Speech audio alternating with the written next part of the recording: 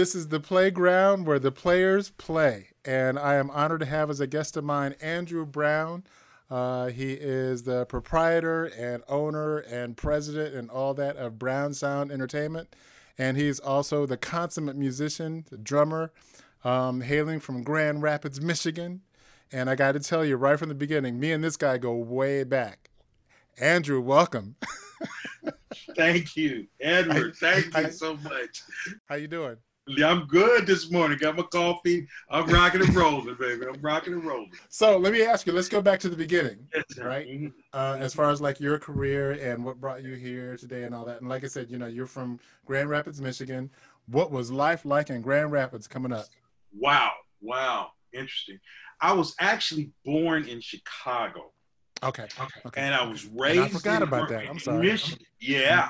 I left, my parents left Chicago, and I think I might have been about 7 or 8 when leaving there, and then we came into Michigan, and we actually stayed in a rural area that was like South Haven, Covert, Michigan. This is before I went to Grand Rapids. Grand Rapids is like second largest in Michigan. Detroit is number one. So where I first learned music, though, was interesting, was actually in the sticks. You know, when we were there, and believe it or not, I started out. You know how we had our curricular courses in school, where they say, okay, well, you can check out a horn or something. You know how you could take it home and you know stuff like that. Yeah, I took them all when I was in school. I took the whole orchestra of instruments home. You know, I was going to find something in here. And I experimented like that too, Eddie. I actually took home a clarinet first because nobody really wanted that, and I didn't like it. I wanted trumpet. You know, I wanted a trumpet, you know, or sax, because those you could check out and take them home and rehearse with them and stuff, bring them back. Everybody taking all instruments. So what was I left with was a drum, a snare drum. Okay. What? And you couldn't take that home. No, it was not my first choice. Wow. Okay. You know, because I actually come out of a family of minister musics. My grandmother and my father were organists. They were organists, plus they directed the choir and all that stuff like that. So and just and not to interrupt you, but just for the audience, that's why it's such a surprise to me, because this guy is such a consummate drummer. I mean, when you hear him play, it'd be like, oh, wait a minute, that wasn't your first? I just assumed that was your first instrument. No. And a matter of fact, Eddie, I was mad because I was like going, and that was your revenge? I'm going to play drums. Yeah. Everybody got all the good instruments. How come I get left with the drum I can't take home? You know, because I couldn't take it home. You know, and so I said, "Oh, forget it. I'll just start." So I started the rudiments and all that stuff like that. You know, and I ended up starting liking it. You know what I mean? But I wanted to do like what I saw my grandmother and my dad do. You know, they had them organs around, and of course they had pianos. But the organ was like, at that time, it was the new thing. And it's like the original synthesizer. When you think about a Hammond organ, the way it's made with the pulling of the drawbars, you're creating a sound. You know what I mean? So I was like, you're talking about this. Now you had like the Farfisa organs and all that stuff. Is that what you're talking about? Because the B3s, I mean, they were so massive. I mean, they stayed in one place. That's what I'm saying. You had one? My dad and my grandmother always had a Hammond in the house. So in the living room, I mean, it's a piece of furniture. It's a piece of furniture, man. You know, you know, we'd be in the living room looking at TV, but then my dad want to play and stuff and entertain us and stuff, and he learning a new song for church or whatever he doing. And he's sitting up there, and he would listen to Jimmy Smith and Earl Grant and all stuff like that. You know what I'm saying? He'd listen to that. And so I would sit there as a kid, and I would listen to the organ. And I'm listening to all the sounds that it's doing. You know what I'm saying? And so that's where it got me into that sound of a Hammond. You know? And there were like those percussive things that you could do on the Hammond as well. So I started working on them too. But you know what I mean? I used to repair them for churches and everything else. Whoa. I know I'm jumping ahead a little bit. No. That's okay. You repaired the organs for the churches? Yes. Matter of fact, all the churches that I worked for, okay, and that includes the ones in Michigan and out in Los Angeles and everything else. Right. Anytime something was going wrong with the Hammond, they'd ask me first before they call the guy in. Wow. Okay? Wow. Because I could open up the back. I can open up the back of a Hammond. It has a tone generators. It has these things that make it keep 440 all the time. And you have to oil it. Right. You know what I mean? So, and an organ could stay going 24/7. Right. We had some churches in Michigan, like one in Greater Grace and what's his name's church, Aretha Franklin's dad's church. And stuff like those organs stayed on like almost 24/7. Wow. Never turned off. Wow. And now the Leslies, are they going as well? The Leslies can go too. Yeah. But the main thing is, you know how you got that double switch to throw on that Hammond. Right. You know what I mean? Right. One of those switches is turning on the tone generators. Okay. And that's taking that 440. Okay.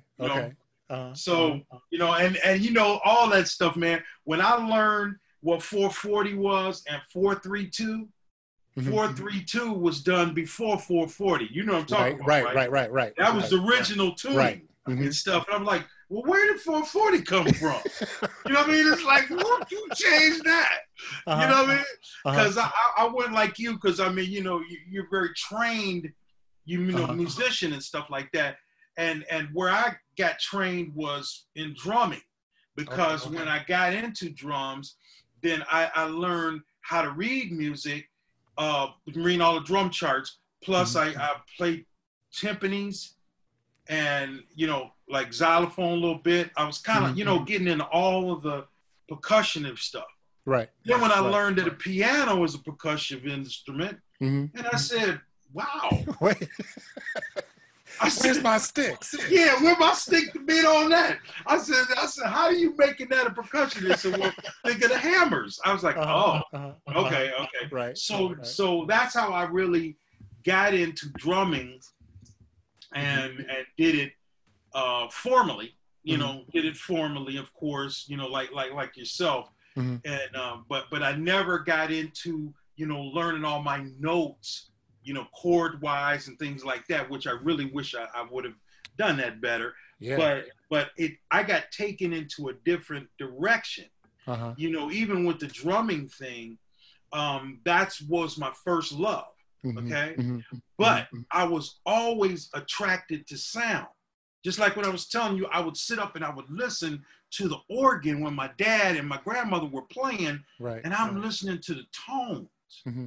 You know what I mean? So I'm more into sounding, what the sound of an instrument is.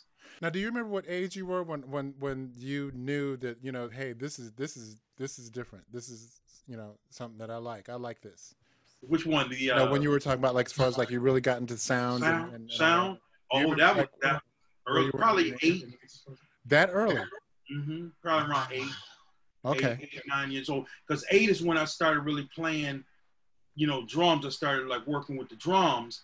And wow, so you started all of that at about the same time. Yeah, man. And it's like, because you know me for a long time, and I'm a hybrid of not just being a musician, but sound.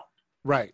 And it was like they were always running parallel. You know what I'm saying? Because when I was playing in bands, I was the one they'd say, okay, well, Drew, I'm sitting back on the drums. Drew, put the mixer back there with you and you run the sound while we're doing the show. And I can't even really hear what's out there that much. You know what I'm saying? Right. But I'm listening to what was bouncing off the walls coming back at us.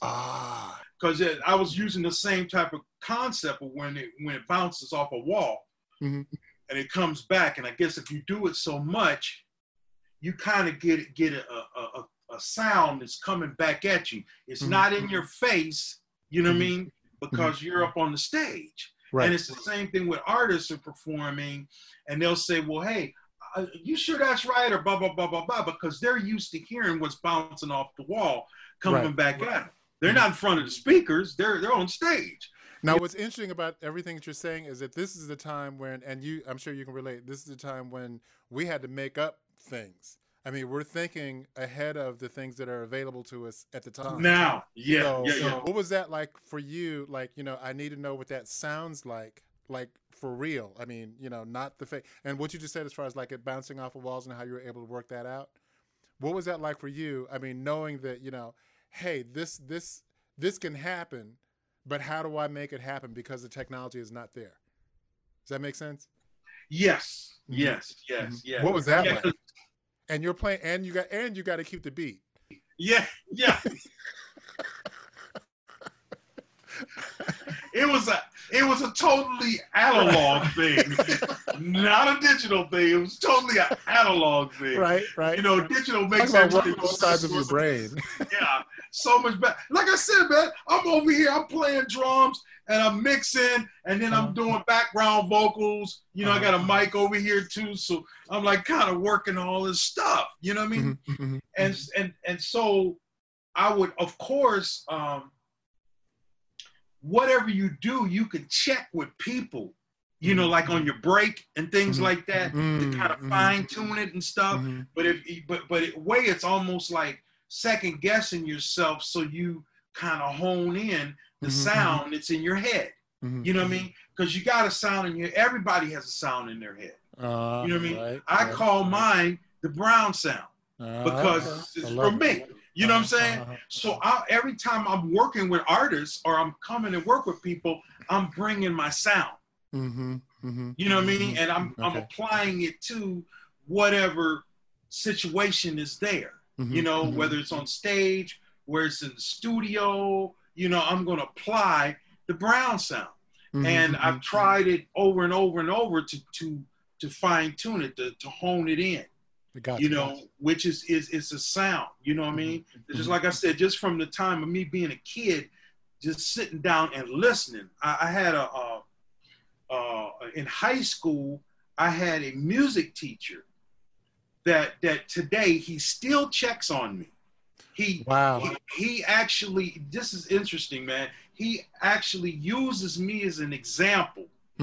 Okay. From he says, now this guy here, see, he went out to Los Angeles and he did this and this and this and this, but this is what you can accomplish. Okay. But he used to be, that this was his nice thing, because not only was he an accomplished music scholar, he used to be the bass player on tour with the Cream. Ginger Baker and Eric Clapton and all them and stuff like that. So he brought his amp up to the studio, up to the school. And in the, in the orchestra pit, he puts this big Ampeg with the double cabinets. Remember the big huge thing? And starts playing bass. I'm going, wow. Right. You know what I'm saying? Man, that sound was just like awesome. But he was the type of guy, because he had the hippie thing going on too, and along with being an accomplished, scholar, he would tell everybody, he says, in symphony and orchestra and things like that, he said, go to each instrument and look at it and know that sound. Hear that sound of what that instrument makes, whether it's a cello, a violin, or whatever it is, a horn, saxophone, trumpet, baritone, you know what I mean? All the stuff like that. He says, I want you to know what those instruments sound like. Okay. And see, that's what helped me into the productions and stuff in the studio and everything else, and recording engineer, because if you're recording something, you're miking something, how do you know how it sounds? You need to know in your head what that instrument actually sounds like. And you have to get all the way into the sound. I mean, it can't be a superficial thing. I mean, you have to like literally get into that sound of that one single instrument or whatever. Yes. Yeah. Okay. And then once you understand it, live, analog, like what we just talked about, because you sat right there in the, because you played an orchestra and everything too. So you're listening to everything around, harp, you're listening to everything, and stuff. And so now when you're a recording engineer, you have to figure out, how do I make that transpose to tape or to record? You know what I mean? So then the miking thing comes in, where you got to figure out, how do you really mic a piano? When you got a big grand piano and you got a big soundboard that's going on there, you got low, high, you got all these sounds. How do you mic that properly in stereo? You know what I mean? So it's like, I was always a sound person, even being a musician.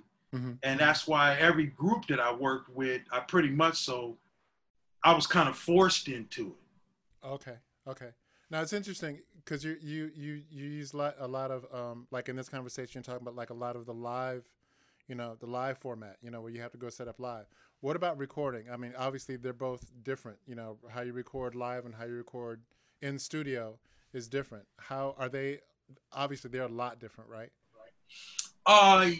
Yes and no, because if you think about the concept of a record, of somebody playing something back, whether it be a record or digital format or whatever else, you're trying to make it, if you're a recording engineer, sound person, you want to make sure that whatever is happening live, whatever that person's doing live, is transferred to this format correctly. You know what I'm saying? So that it sounds just like it. Because you can listen back to old stuff where they just put one microphone on stuff. I mean, when I trained under, and there were how many tracks were there? What, 4? Shoot, 4 tracks. And you know what? That was a lot of production that a guy had to think about, and as it's going to tape, because that's what you got. When 8 tracks came out, and I'm not talking about like the car stereo, but I mean, when, you're recording with, it goes from 4, where the Beatles were, to 8 track or whatever. Can you imagine, wow, hey, we're going to 16 track. What? Yeah. I listened to, like I said, I've had access and listened to some stuff that Sly and them did. Oh, that was on 4 track. On 4 track. Yeah, like the Stand album, Family Affair, and Thank You for Letting Me Be Myself, and things like that. And they just was working on a 4 track, a 4 track reel, and to listen. And one of the tracks was the drum machine. Wow. Okay. Wow. And then the other one is like Freddie and Sly and Larry Graham playing. And I was like asking Freddie, when I worked with Freddie, I said, man, how are you guys doing that stuff? He said, we had the drum machine sitting there, and we all sat around the machine and we were just playing to each other. Wow. Just like that. Wow. And that's how that raw sound came at you, you know what I mean? But my whole thing on sound, like I said, is that I always took sound personally. And I didn't know it was my concept. Wow. I mean, that's a good lesson right there. I mean, you gotta take it personally. You gotta take it personal. And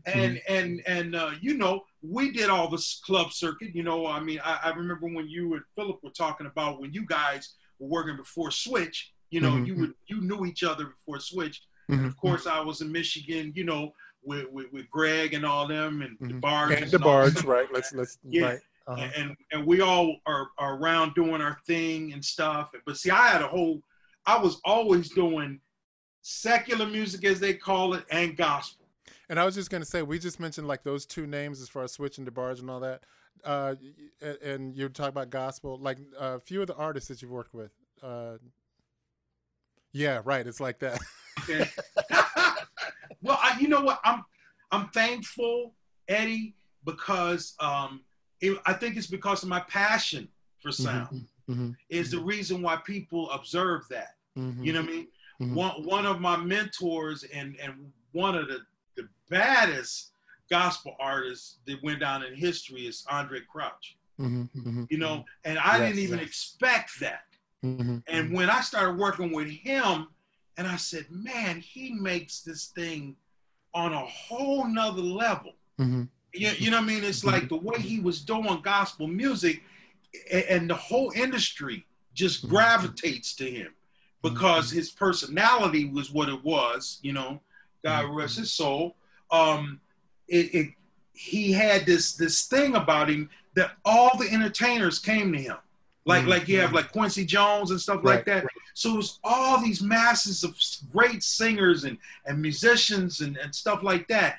And it's because of how he was doing what he did. Now, how did you guys come together? Man, it's so crazy. I was when you guys had first signed up to Motown, okay? And I moved to Pacoima, okay? And I'm there, and I was going to church at James Cleveland's church down in Los Angeles, okay?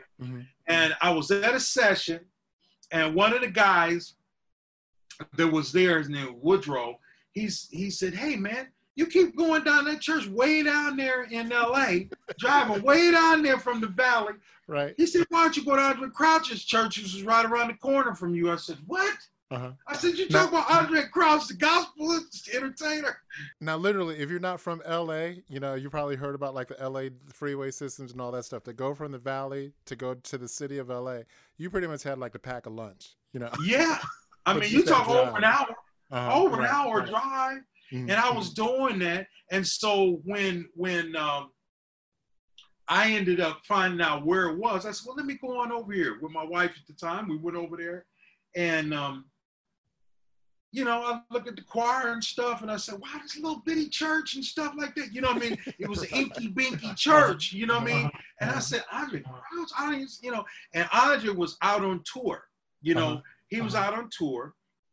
And so I kept going to the church, and then I guess their drummer left, okay? Their drummer had to go to the army or something like that. So I ended up being their drummer, you know? Wow. I ended up being their drummer. And so when André and Sandra got off tour, and then, you know, Sandra would come over there, and they came over to church, and they saw me playing. They said, well, who's the guy on drums? You know?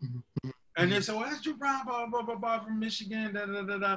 And so they always associated me with Motown, with you guys, too. Right. You know, because I brought Philip and everybody over to that church to meet André. You know what I mean? So. And I got to say, if I can just interject a thought here, just for people that don't know, Andrew was instrumental as far as like Switch back in the early days. We all hung out together and all that stuff. So Andrew is part of the family. He's part of the Switch family, just so they can know what the relationship is between Switch and you. And again, let's talk about, and we need to talk about DeBarge too, because there's a relationship there as well. Like, again, Andrew's worked with them all. He's worked with them all. Yeah. Well, André, that's how I met André. And I worked with André for close to 30 years. I first worked with him. I was drumming with, when I first got with them, the Disciples, which was the original group, had just disbanded in like 80. I think it was like 79 or 80. So Sandra had started a group. I started playing drums with her. But I actually ran André's studio, and then we started doing stuff together. You know, André, we went out and did tours and stuff like that and everything too. So that's how I actually, you know, met André. But I mean, you know, I've worked with Gladys and the DeBarges. My goodness, I did some stuff for Dionne Warwick and I did compilation stuff albums, you know, of course, Marvin Gaye and Curtis Mayfield. I mean, I had the old school thing that was down. And like I was saying, Eddie, I think it was because of the passion, because when I would work with people, they would see that, you know, because I learned when I worked with Barney Perkins, you know Barney. Oh, yeah, yeah. Okay, you know, I studied underneath Barney and Calvin Harris is the other guy. Those were the original Motown engineers. Yes. Okay. Yes. And those guys were the ones that was teaching me the tricks of the trade. You know, they were the first guys to mic a bass drum, and stuff like that across the country. You know, remember Martha Reeves or what was it? Baby, can't you hear my heartbeat? Boom, boom, boom, boom, boom. You know, and Barney said they was calling and asking, saying, man, how are you getting that sound? All the engineers from around calling, you know, because they were, at that time, they were just putting one mic over the top of the drum set. Right. You know what I mean? Right. So he ended up hooking that up like that. But Barney and them and all that stuff, and Calvin and all them, it was interesting, especially Calvin. He said, you know, what we do, it goes down in history books. Boy. You know what I'm saying? Wow. You know, there's no takebacks. Okay? When you release a record, you can't take that back. It's gone. It's out there. So he said, think about your work, the work that you do to present that sound onto that disc. Right. You know, you have to be passionate about that because that's your work. Right. That's you know, just like somebody does artists, you know, artist paints a picture or does something like that. So that's where I was really into that zone, even though I already had the passion for it, you know, back in Michigan when I was young, you know, working with a lot of people, you know, and you know, I was telling somebody about when Aretha Franklin passed. And I said, well, you know, I used to play for the youth choir for a dance church in there. And I was real young. You know, we were coming from Grand Rapids over there and working with the choir. Right. But it was, I think, the passion that you have for what you do is where people respect that and they'll keep you in the link. You know, because they were like saying, well, how'd you work with all these people? And a lot of times people don't remember my name. They remember my face. You know what I mean? When I walk in somewhere, you know, I was looking at a thing on Shantae Moore the other day, you know. As a presence, that's yeah. They said, I know you. Emotions and stuff. It's like, where did I see you before? You know? You look like George Duke or somebody. They'll say some stuff like that, but then they'll say, oh, yeah, that's right. You was recording a session. So I'm thankful for those connections. You know what I mean? And I've always just tried to be humble about it. You know what I'm saying? How some people blow their. And obviously, you're still as passionate about it now as you were then. And you can tell, like, just look at the setup. This setup, incredible. So I always had a room around me. Always had sound around me. Always. You know what I mean? And it's like that's the love. That's the love of it. You know what I mean? So are you still keeping busy now? I mean, are you still keeping busy recording? Yeah, I mean, you know, in the you know, pandemic situation that we got here, I have to pick and choose really a lot. I do more online stuff with people. That's kind of slows people, you know, the economy is hit. Now, how are you finding that? I mean, to do like the online, you know, thing as far as recording and all that stuff. I admit I'm kind of like, you know, I guess slow is the best word, you know, because I'm used to having, like all of us, we're used to having everybody in the round and feeling off each other and all that. So as an engineer, how is that working for you? It's a struggle because what it is you have to use your main tool, which is online. Okay. Because website usage online, I've really beefed up my website and doing it even more so. So it attracts people to it. You know what I mean? Because and I think that's where we're going anyway. You know before I forget, give that website address too, because I don't want to go off. Yeah, my website address is www.brownsoundent.com. Okay. Brown Sound Entertainment. Brown Sound. Yeah, Brown Sound Entertainment. Got it. Okay. And you know, go to it and look around on it. It's even more. It's getting beefed up even more. I'm looking at more and more people that are doing things online. They're you know, like even sending your tracks in and doing stuff like that, because look at how our pandemic has kept us away from connecting. It's changed everything. It's changed everything. And whatever normal is, I mean, we're not getting back to what used to be normal, you know. So I mean, even I think even when everything is like right, you know, it's not going to be the way it was, you know. So, and I think technology is going to be play a big part in that, you know. So, No, I was just as far as what you're doing now, and like you said, as far as how uh, the music business is going to play in that. What is it, what do you how do you feel about how technology is going to play in this normal, I guess? Yeah. Yes. Yes. That's a good one. Mm-hmm. I think that what we're seeing is kind of, it's got its pros and cons. Okay, Mm-hmm. you see what's happening, but you and I've worked around record companies for a long time. A lot of Okay, them. Yep. and because I was a independent contractor, Mm-hmm. you know, with all MCA, Warner Brothers, all these different ones and stuff, with all those projects I did with people. Right. So I was seeing the woes and the good things and the bad things. I was looking at the stuff that was happening to artists and things like that, and even when I had to fight for credits and even my money. Mm-hmm. It's like chasing your dollars down is crazy. Mm-hmm. And but another one of the bumps and scratches you get on the playground. That's anyway, my playground. People come to play. Yes, sir. Yes, but I see right now, because of what's going on with the internet, with those companies, those big companies, they have to fall in line now, because people like Spotify and all those different ones like that, and like I said, Joe Rogan's situation, where he just signed with Spotify, and I think we're going to see our record companies are going to change names. They're going to be Apple, and they're going to be Spotify and all those, you know what I'm saying? What's the other one? Pandora and all stuff like that. Those are going to be your record companies. The record companies. Wow. That's an interesting thought, because I didn't think about that. I was always wondering now what's going to happen to like the record companies of old, like the Columbias and the RCAs and all that stuff.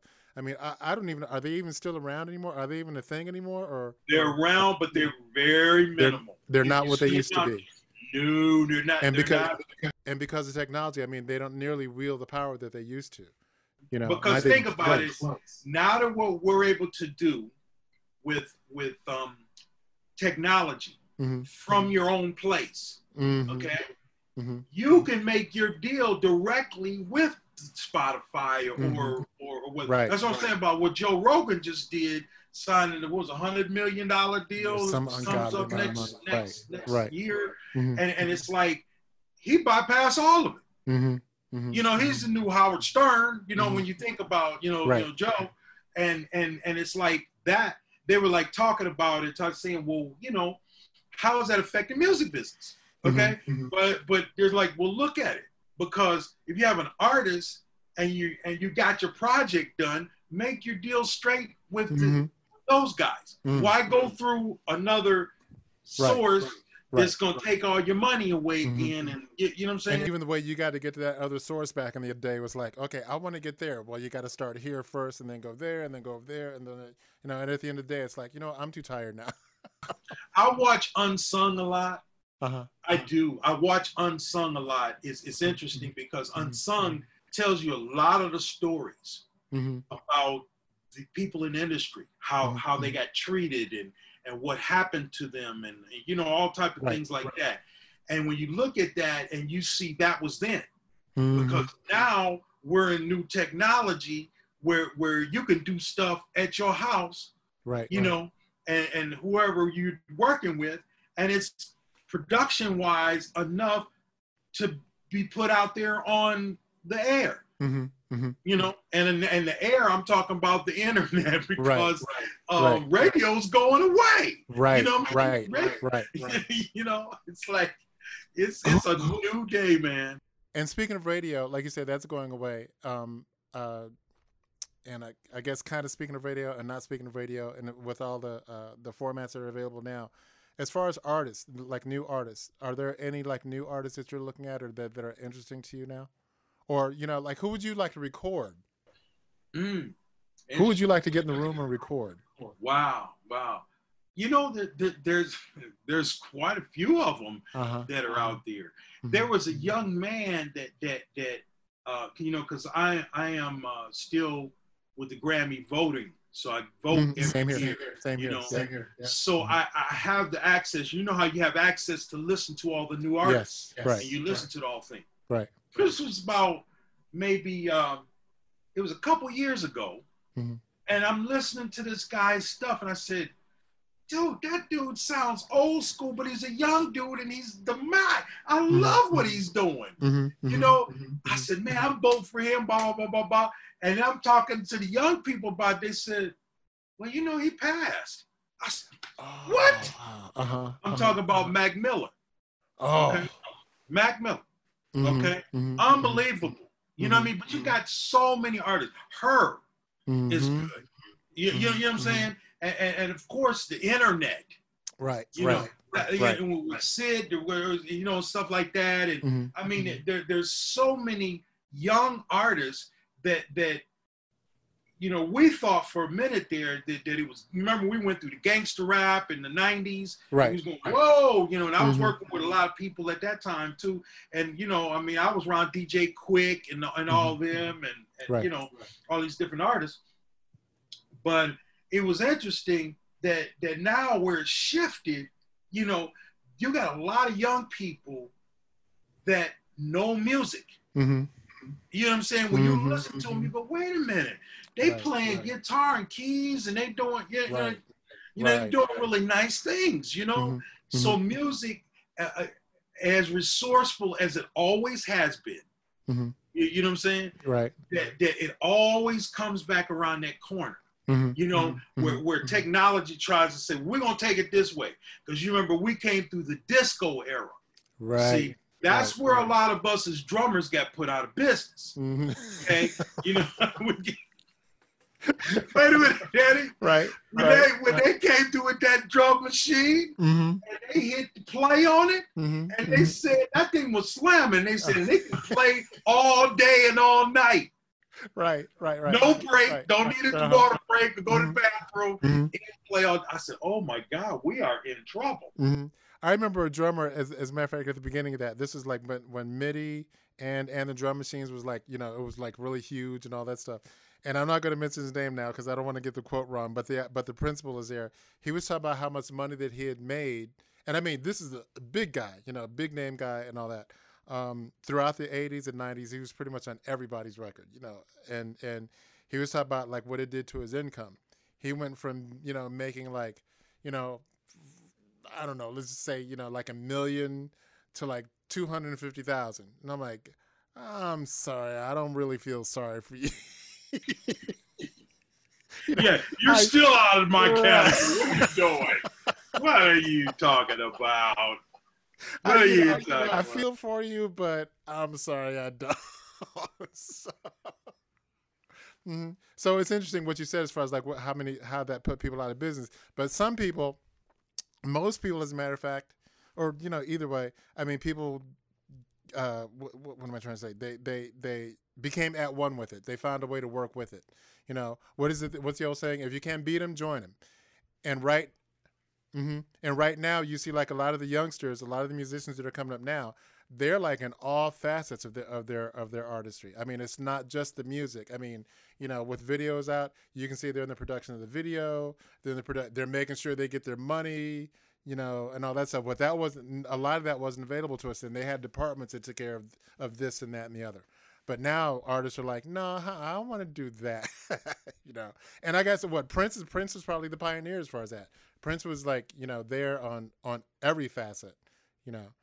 And I remember thinking, man, how do you have time to learn all that, you know? Yeah, and that's you know, because that was the thing, you know, like what kept me in business or kept me active and in the forefront there was that when that situation happened to me as being a drummer, as a live drummer, okay?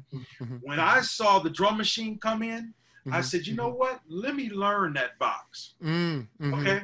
So I can stay in the mix. And I did the same thing for engineering, you know, because I came through tape machines, you know, 2-inch reels and stuff like I came through all that. I had my razor blade. I could come in and cut right on the beat and do what I needed to do. Razor blade. Yeah, that was how you was hired. How good you could cut. How good you could splice. Yep. y'all can splice. You know what I mean? But when I saw where the industry was going in technology, digitally, I said, well, let me start learning that. That's why, the first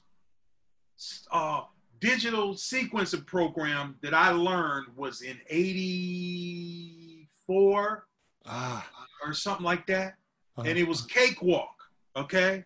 Yes. It was Cakewalk. Yes. But before that, Roland had a little box. It was cream-colored box, and it was a sequencer. It had MIDI thing, cables came out of it. I forgot it was called C something, CP or something. C something. It had a certain name on it, but I learned those things like that, and it was interesting when in Hollywood, when I went back out to Hollywood, and here were these guys that were talking about, yeah, well, I'm still dealing with tape, man. Forget all that digital stuff.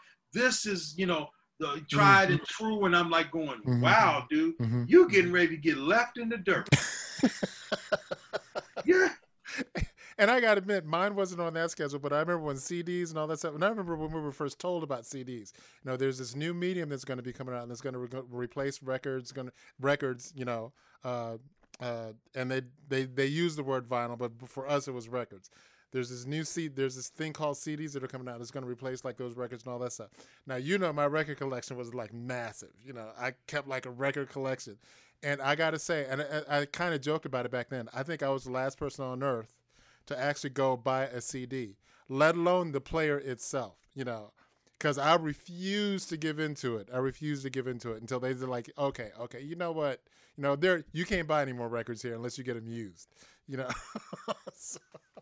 And now look, though, they going back to vinyl. Right. Ain't that something? They going right back on vinyl. You know what I mean? Right. Because, just like you said, there's always a trade-off in technology. There's always a trade-off. And musically, when we start looking at things digitally, they're taking certain things away to give you the ease of that technology. Right. But music is what it is. Music is sound. There's sound within sound. There's algorithms. There's all type of stuff that's going on when you hear something live. Like I told somebody sometime, I said, how would you mic a Leslie speaker? Okay. And they said, well, do it like this, and because I would train some guys and stuff, and and I said, tell me how you'd mic it. Because what you're doing is you've got something mechanical that's rolling around in a circle, and you're trying to capture that air. You're trying to capture air. Right. You know what I mean? Right. So with a fixed medium, with a mic. With a fixed right there. That's right. That's right. So that's that's why stereo has always. It came back to that. I remember when we went into quadraphonic and all this stuff and all these different things like that. Now, we're in 5.1, 6.1, 7.1, 10.1, whatever it is. They keep adding speakers and stuff, but basically, they keep adding speakers. They keep adding them. But think about it, you only got 2 ears. Okay? You only have 2 ears. Right. That's why stereo has always worked well, because you get this thing like this. You know what I mean? And if you think like that, you can create a live thing on record. You see what I mean? Because you got two different reference points to deal with. So that's what it's. Oh, okay. So that's how you would do an organ. Yeah, Leslie. Same thing with a piano. You know what I mean? A piano when you you lift up the top. How are you gonna mic it? Right. You know what I'm saying? Right. You see how you playing that right here? I was gonna say, turn me on.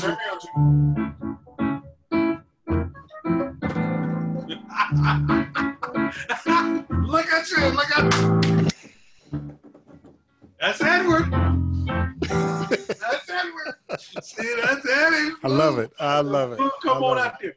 Yeah. But I love what you're playing there now. What is that? What instrument is that? Is that a regular? Piano. That's not a regular. Yeah. Well, it's through what is that? Keyscape. It's software. So, okay, that's what I'm talking about right there. Okay. Back in the 80s, we couldn't get a good sample piano. You see what I'm saying? Right. The technology wouldn't give us a great sounding piano. You know what I mean? How many mics would have to go inside to get like a pretty decent sound? Right. Yeah, man. And see, I would go with 3 on a grand piano.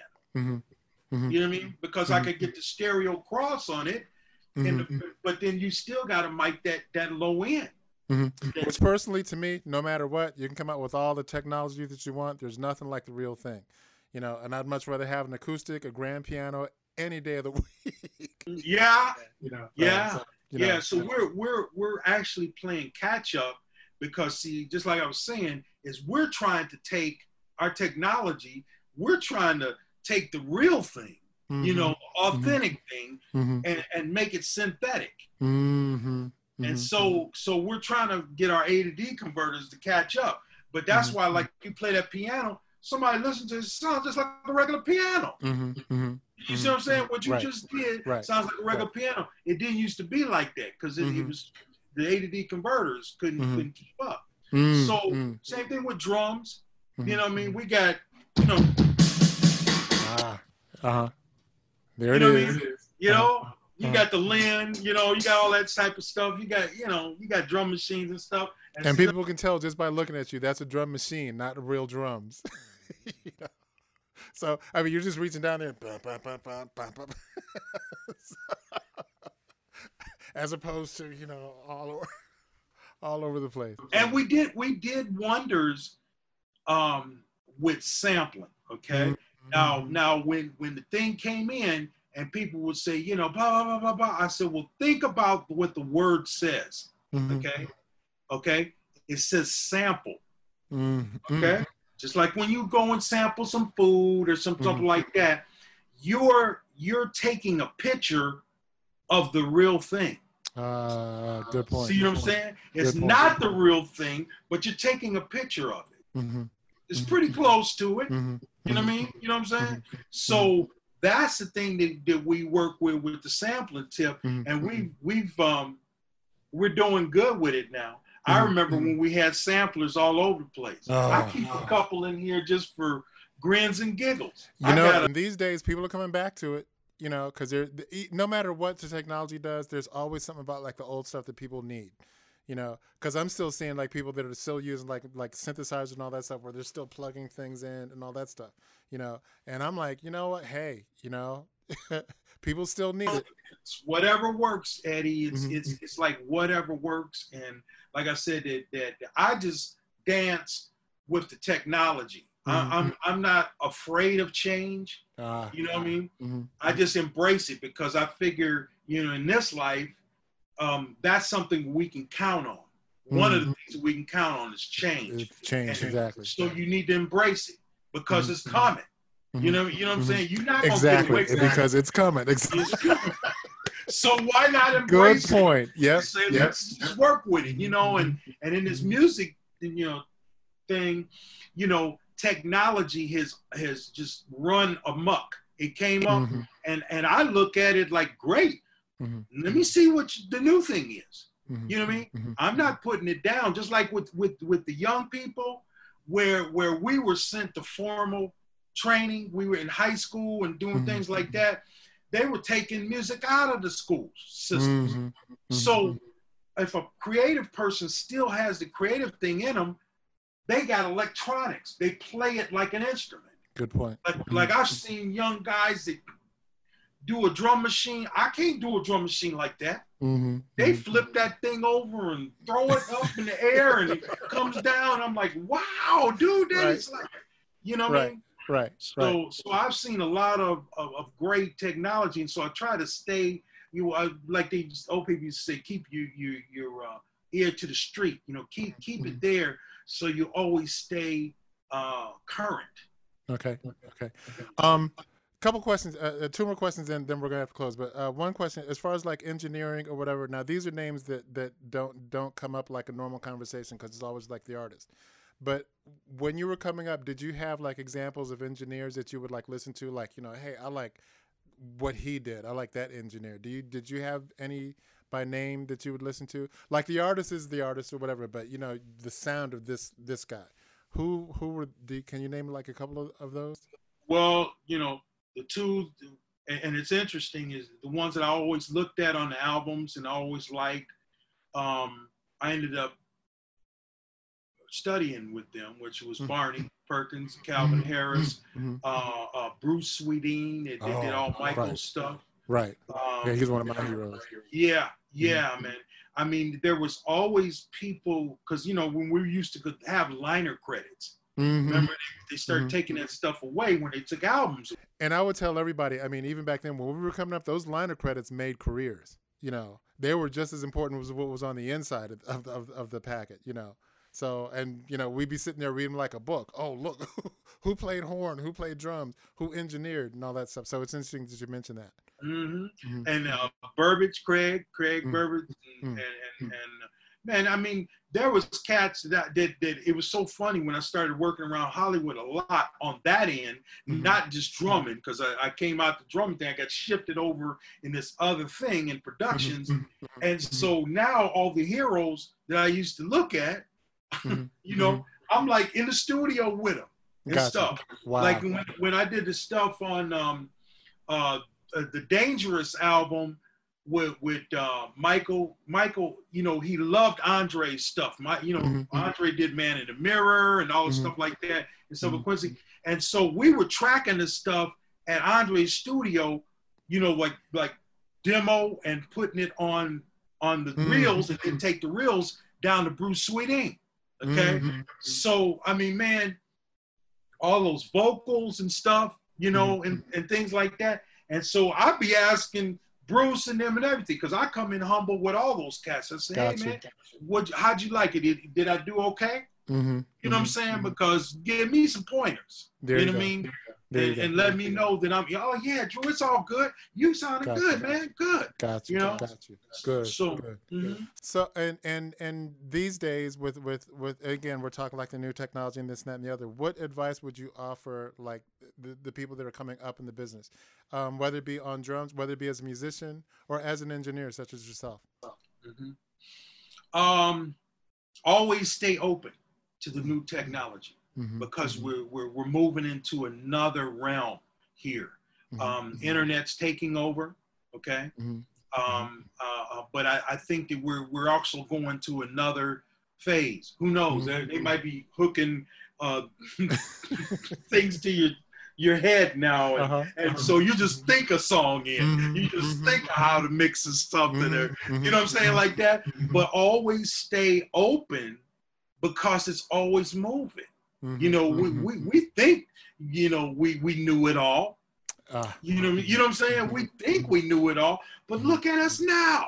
And it's interesting the points you made earlier as far as change. You know, because and I like that it's coming. It's going to come. It's constantly coming. You know, so be open to change. You are not going to get away with any of that. You know what I mean? You know what I mean? To me, it's like, no, you can forget that. Right. Well, listen, Drew, thank you so much. I really appreciate it. It was an honor. And again, my brother there. Thank you for doing this for me. You know, thanks for coming to the playground and playing with us here. Want to do some more playing. Absolutely. I look forward to it. We'll do this again. I look forward to it. Again, ladies and gentlemen, Andrew Brown of Brown Sound Entertainment. You can find him at brownsoundent.com. And that ENT stands for entertainment. My brother, Andrew, thank you so much, man. Appreciate it. Okay, we'll see you next time.